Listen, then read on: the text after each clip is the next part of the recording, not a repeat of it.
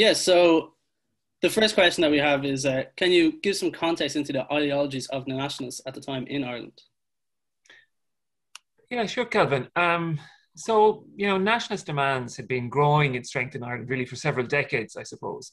And this Ireland was pretty typical of Europe and indeed much of the wider world, as more and more subject peoples began to think about themselves as nations, and they began to demand autonomy from the empires that really had been the dominant political structures really from the right through the 18th and 19th centuries. And very often they were empires headed up by sort of dynastic families. So increasingly then, groups who were defining themselves as national groups or as very often organized around ideas of ethnicity or language or culture were beginning to assert their right to govern themselves.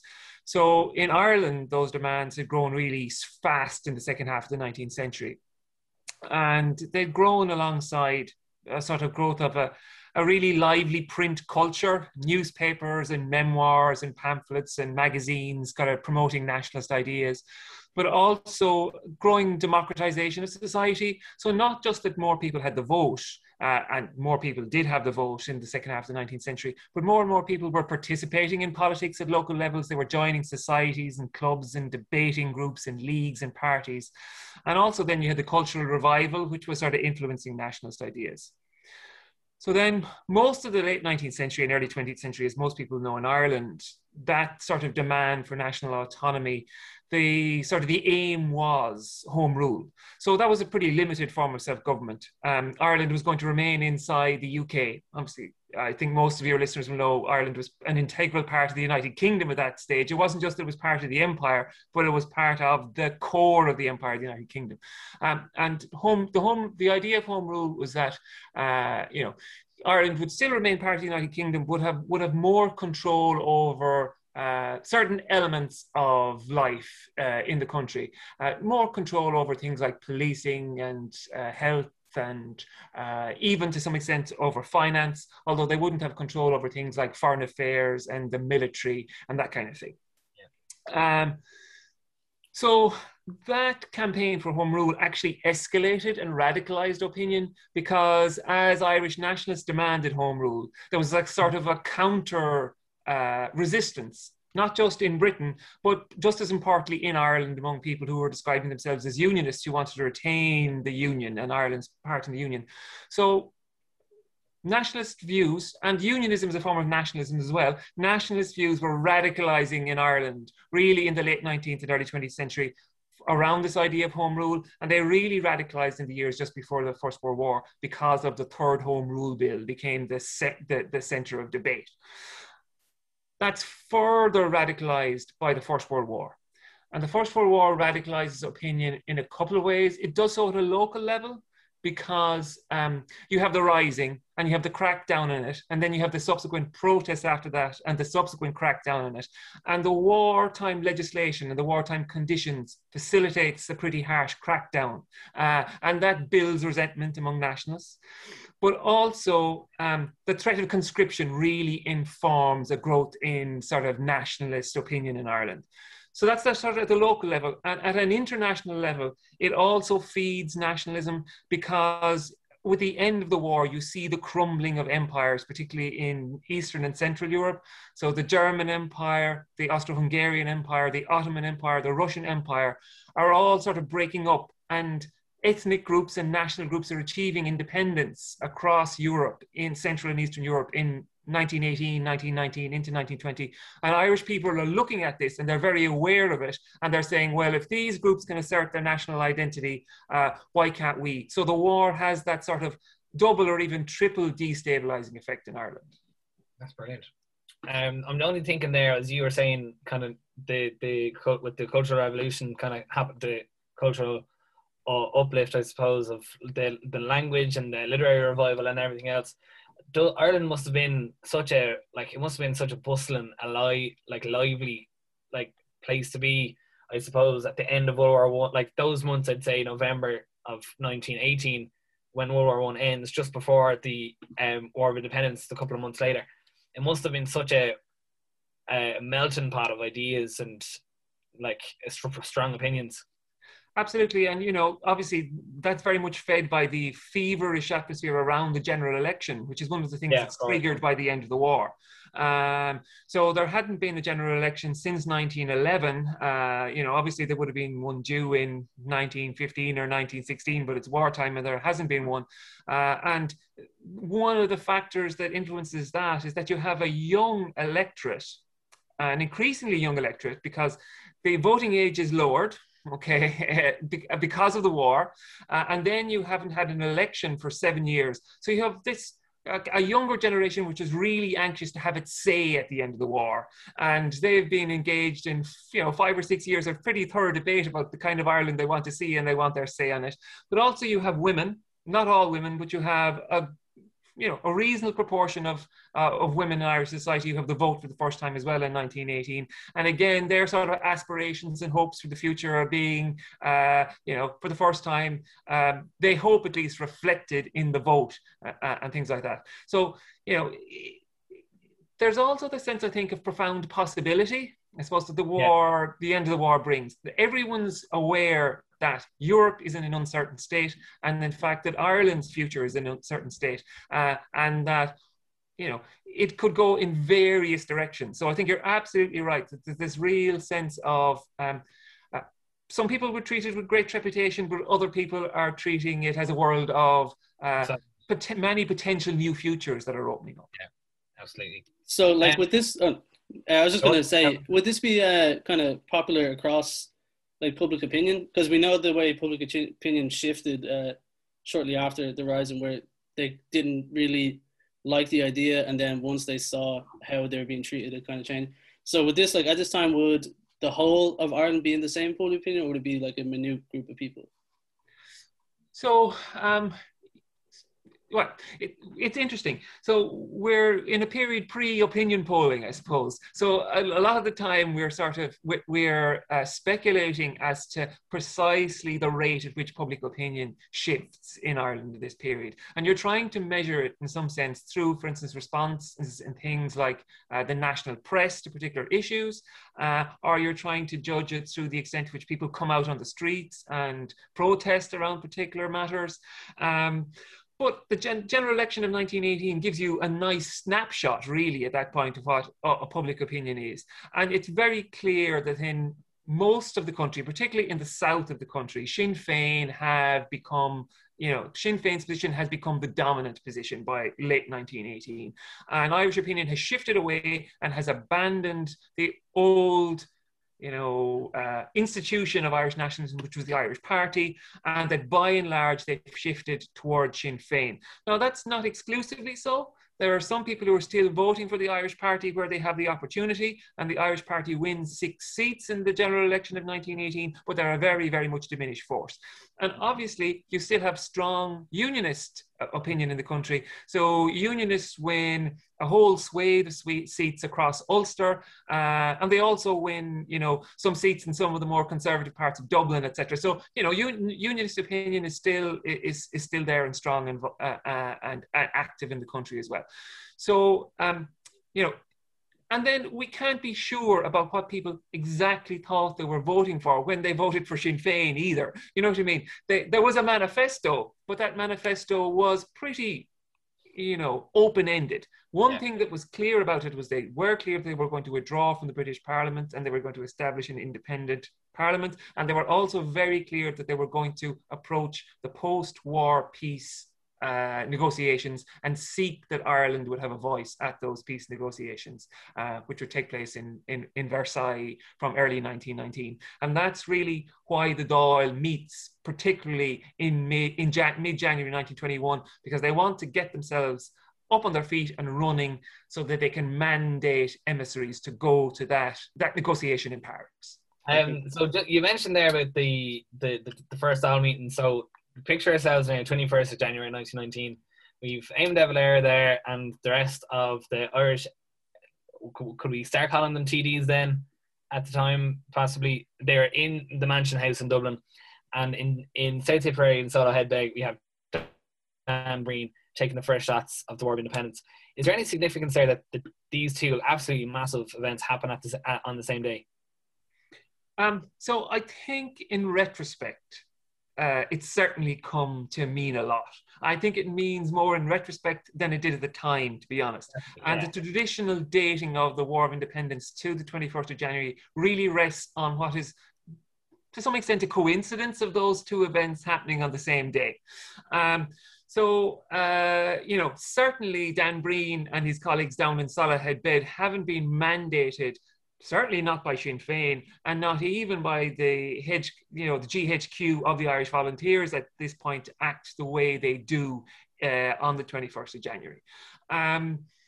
And what happened at Salahead Beg is really part of a pretty low-level sporadic violence that's been happening in 1918 to some extent, and will continue to bump along at a pretty low level through a lot of 1919.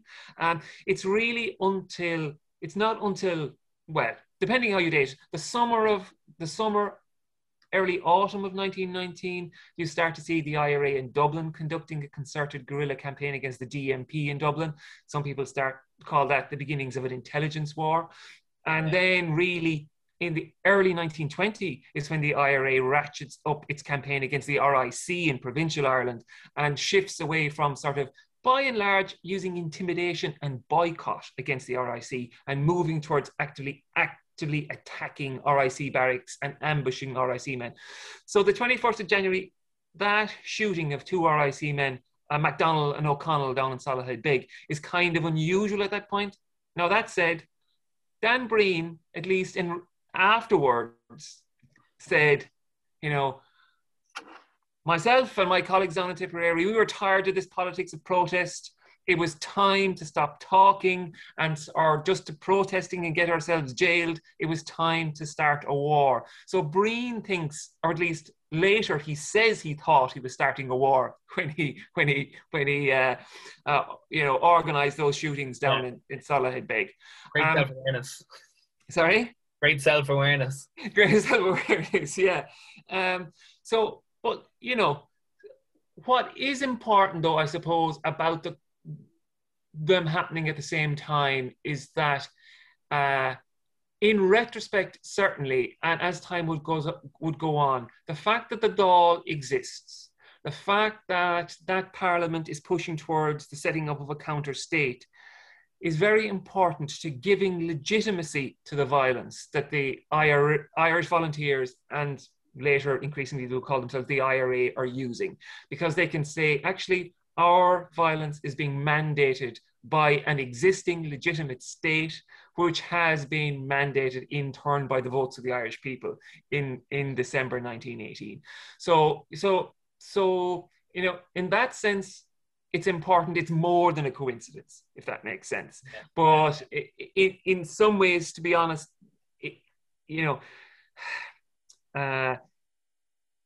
it's overstating the case to say that this is the moment, hey presto, Dáil is formed, war starts, same day.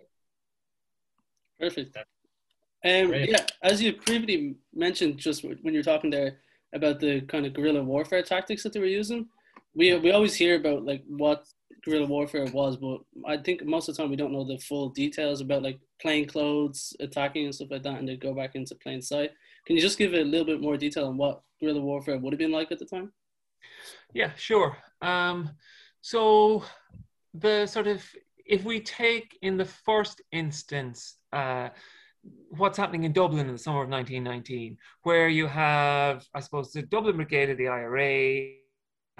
This sort of campaign is very associated with Michael Collins, but I suppose in some ways there are other people who are very involved in it, like Richard Mulcahy, who is actually really the chief of staff of the Irish Volunteers at this point. And they're very aware in particular of the threat and danger of the intelligence branch of the Dublin Police, who are the G Division of the police in Dublin. And they decide that to protect themselves, they have to act against them. And as you described, they are conducting, assassinations in the street of those policemen. So the first man to be shot is Patrick Smith, who is a member of the DMPG division in August 1920, and he's shot on his way home in the evening in Drumcondra. He's returning to his house in Drumcondra, and a group of IRA men step out, shoot him, and then flee the scene. He doesn't die immediately. He dies. Actually, he survives for quite a number of days afterwards. Okay, and this becomes a sort of typical strategy in the urban guerrilla warfare that you're talking about. In rural areas, in the first instance in 1920, you're starting to see, I suppose it's more structured in the sense you have groups actually organizing very often at night, in the first instance, attacks on RIC barracks, sometimes occupied barracks, but as the RIC are increasingly under pressure, they're abandoning small local barracks and they're retreating into the bigger barracks in bigger towns. And then you find the IRA sort of burning down or vandalizing already sort of abandoned barracks in early 1920. And then also they're conducting, they're beginning to ambush patrols then, because the RIC are increasingly a group who are sort of hunkered down inside big barracks and then are occasionally moving out to try and control the territory and increasingly failing really to control territory around Provincial Ireland. The IRA are then attacking them when they're on patrol, and they're sort of ambushing them at areas they believe are, likely to lead to success, areas where they can catch the RIC by surprise and can likely escape effectively from those spaces. So that's the kind of activity that's happening. And in response, you're starting to get, if this is guerrilla, this is the sort of guerrilla strategy of the IRA, and in response, you're starting to get reprisals, or if you want to put it another way, what's happening is a war of terror and counter-terror emerges in Ireland in 1920. And the RIC increasingly in retreat, for instance, between July and September 1920, 55 RIC men are killed. In July and August 1920, 783 RIC men resign and leave the police. So under that kind of pressure, the government sends in groups to support the existing police. In the spring of 1920, the Black and Tans, and in the summer of 1920, the auxiliaries. And the Black and Tans are largely recruited in England, and they are recruited directly into the RIC, and they're dispersed around the country in RIC barracks under the control of the local RIC commanders. The auxiliaries are a little different. They're sort of an officer group, and they're very clearly a sort of designated special sort of counter-terror group. And they are housed in their own centres or barracks around the country, sometimes former workhouses, sometimes former hospitals, sometimes former big houses, and they sort of they either patrol, or sometimes when an attack has happened in the area, they launch out on these reprisal attacks, burning down creameries or arresting or burning down, homes of people who are suspected of being local IRA men around the country in direct response to the attacks of the IRA. And so the violence begins to escalate in that way, in a sort of spiral or wave and counter wave. And inevitably, a conflict that starts off being targeted, the IRA targeting either the police or the British Army, and the police thinking they're targeting the IRA in response. Inevitably, what happens is civilians start to become embroiled in the conflict, and civilian deaths escalate, as well as identified military deaths, if that makes sense. Yeah, we were like me and Kelvin, we were raging if we didn't mention the sack of Balbriggan, because that's where we're both from. Well, Kelvin's from there, and I'm from just down the road in Stillmunnan. And we were going to ask, but I think you covered a lot of that there about the impacts it's had on local areas. And as you said, they obviously were killing a couple of civilians. The RIC in reprisal, we won't say retaliation, but reprisals. But they would have, rather than going out and like finding the IRA men and killing them, they would have largely focused on the, and especially in Balbriggan, you had the hosier factories that where Queen Victoria got her pants, and John Lane got his trousers. So it was all mainly, it had a really harsh effect on the economy of these areas, as well as the population. Absolutely. From the point of view, so, as you say, in Balbriggan, it's the 20th of September of 1920 that the event sort of happens, and there's two RIC brothers are in the local pub, Smith's, that evening. They're Peter and William Burke, and there's a conflict between them and the local IRA, and Peter Burke is killed.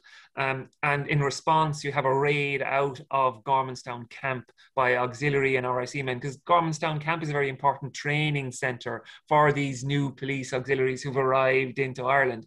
And, it's going to be very difficult for them to identify the IRA men who've actually conducted the killing of their police colleague. So they're exacting their revenge effectively on the general populace. And increasingly, they just see the whole populace as the enemy, quite frankly, particularly those British Army and auxiliary policemen who've come in from outside. If you're the local RIC, you're probably aware of the the subtle gradations in communities between people who are really likely to be local IRA supporters and people who are just generally nationalists, whatever.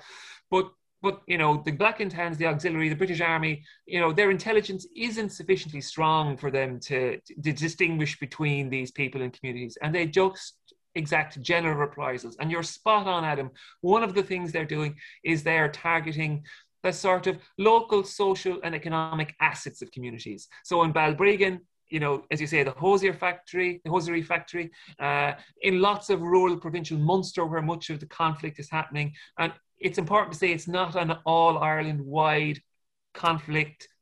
It's concentrated in particular areas. And in rural Munster, it's very often the local creamery that's burned down in response, because that's the sort of local social and economic centre of a rural agrarian community. Do you know what I mean? Yeah. So, and this is the general pattern that sets in. So a couple of days after Balbriggan, there's an ambush in Reneen in County Clare by the IRA, and 6 RIC constables are killed. And that night, the Black and Tans burned down 26 buildings in local towns, Milltown, Malbay, Lahinch, Ennisdiamond, and they killed 6 civilians. And again, a few days later, something similar happens in Leitrim. People at home who are listening would be familiar with other instances of this, like the burning of Cork, for instance. So this becomes a very, very typical pattern in late 1920 and early 1921. And one of the effects of the increasing crackdown is that the IRA tends to sort of go on the run from their local communities then.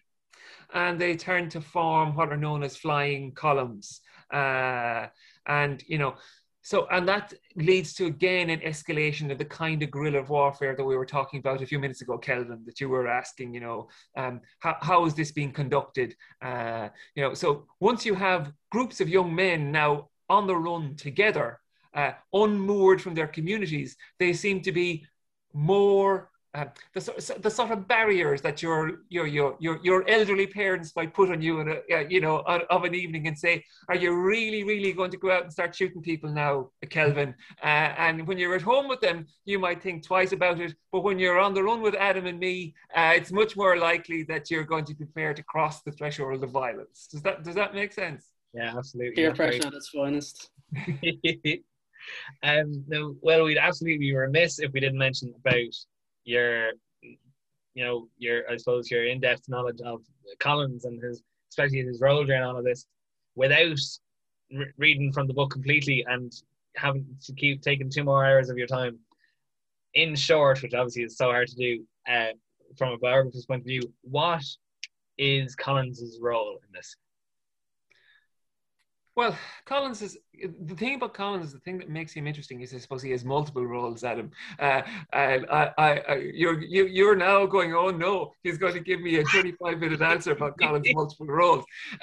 But I suppose he has a very important function in the first instance, is that he's Minister for Finance in the Dáil government. Lots of people think about him as the sort of military mastermind, but really importantly, he's Minister of Finance, and that means he manages the money. Okay, so he's very important to the raising of the money through things like the Dáil loan, and then equally important, he has a role in the distribution of the money that's going to finance the kind of campaigns we've been talking about. So that's very important. Okay, then his role inside the IRA is that he's crucial in many ways, the kind of development of the kind of I suppose, guerrilla war, the sort of intelligence wars as sometimes described that that was going on.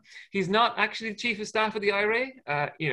As I said already, Richard Mulcahy is that. And in very often, he's not in the field himself, for instance. So, he fired a gun during the 1916 Rising.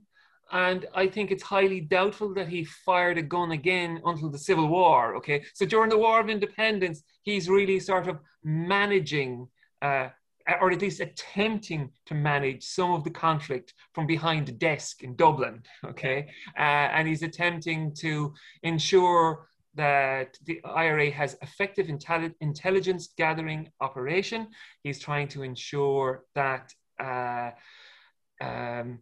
effective decisions are made about the ways in which violence is unleashed. And obviously that's most famous around Bloody Sunday in 21st of November 1920, when he is, involved in the planning of that. And he's conscious of, on the one hand, the need to undermine British intelligence capacity in Ireland on that day, but also he's mindful of the need to make a splash, okay? The effectiveness of the spectacular and achieving attention, international attention through the use of violence. And the other thing he's very conscious of when he uses violence is he's very aware of this process of violence and counter-violence. And he actually, I don't want to say he wants to see Irish people killed, but what I would say is that he's very aware that there are advantages for the Irish cause when the counter-violence, when the reprisals are out of proportion, and when when the Irish cause can be represented as the cause of the poor, downtrodden, victim Irish nation seeking its fair Jews, seeking independence from the brutal, oppressing British Empire. So in that sense, he's aware of the practical management of violence, but he's also aware of the propaganda of violence. Okay, brilliant. And now, not to get this all over the newspapers tomorrow, but so I'll try not to get too superficial, but could you give me or us or even just an idea of your opinion of Neil Jordan's spectacular Michael Collins? Look, Jordan's film has been extraordinarily influential.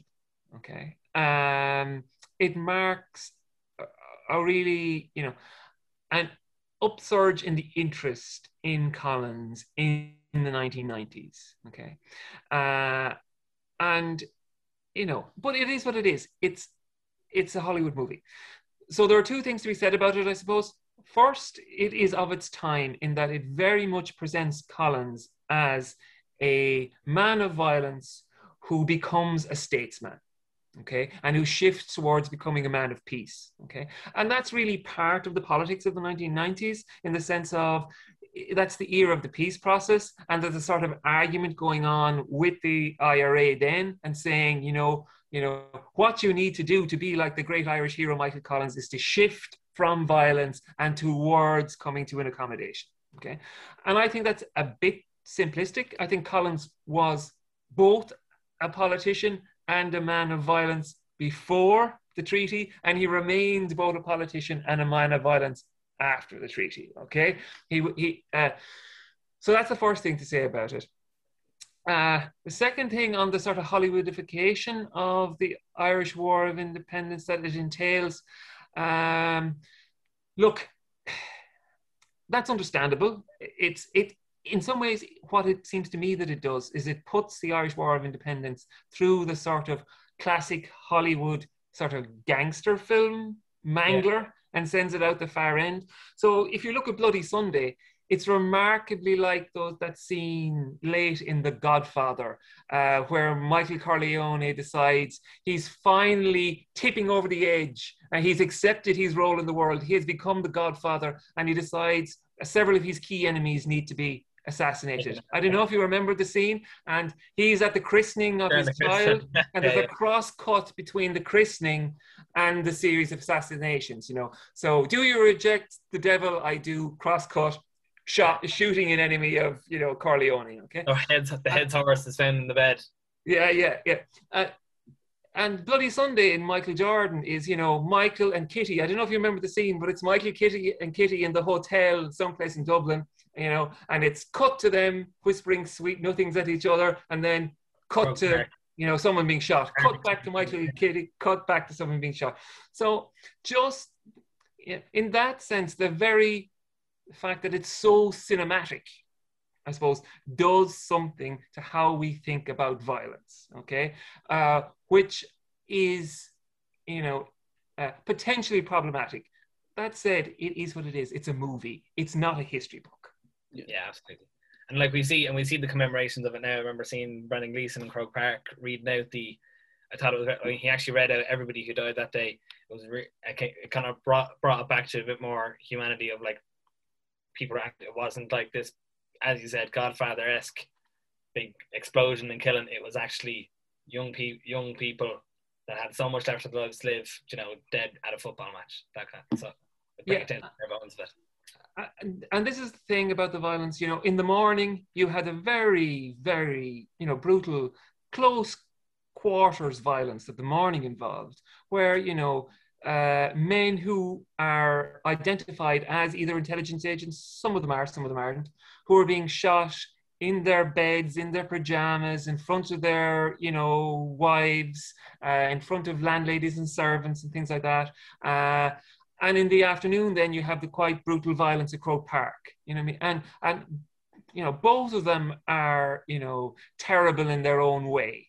And I think one of the things that's important about what's happened over the last few years is there has been an awareness of that. Okay, there's been a sort of reflective thinking about the violence. And I think that's actually the commemorations have been quite successful in that regard. I mean, on the one hand, they are a commemoration of an achievement of independence. You know, that's clear. You know, we wouldn't be commemorating what happened, I don't think, or certainly we wouldn't be commemorating it in the way we are if there wasn't some sense that something momentous had happened that is worth remembering.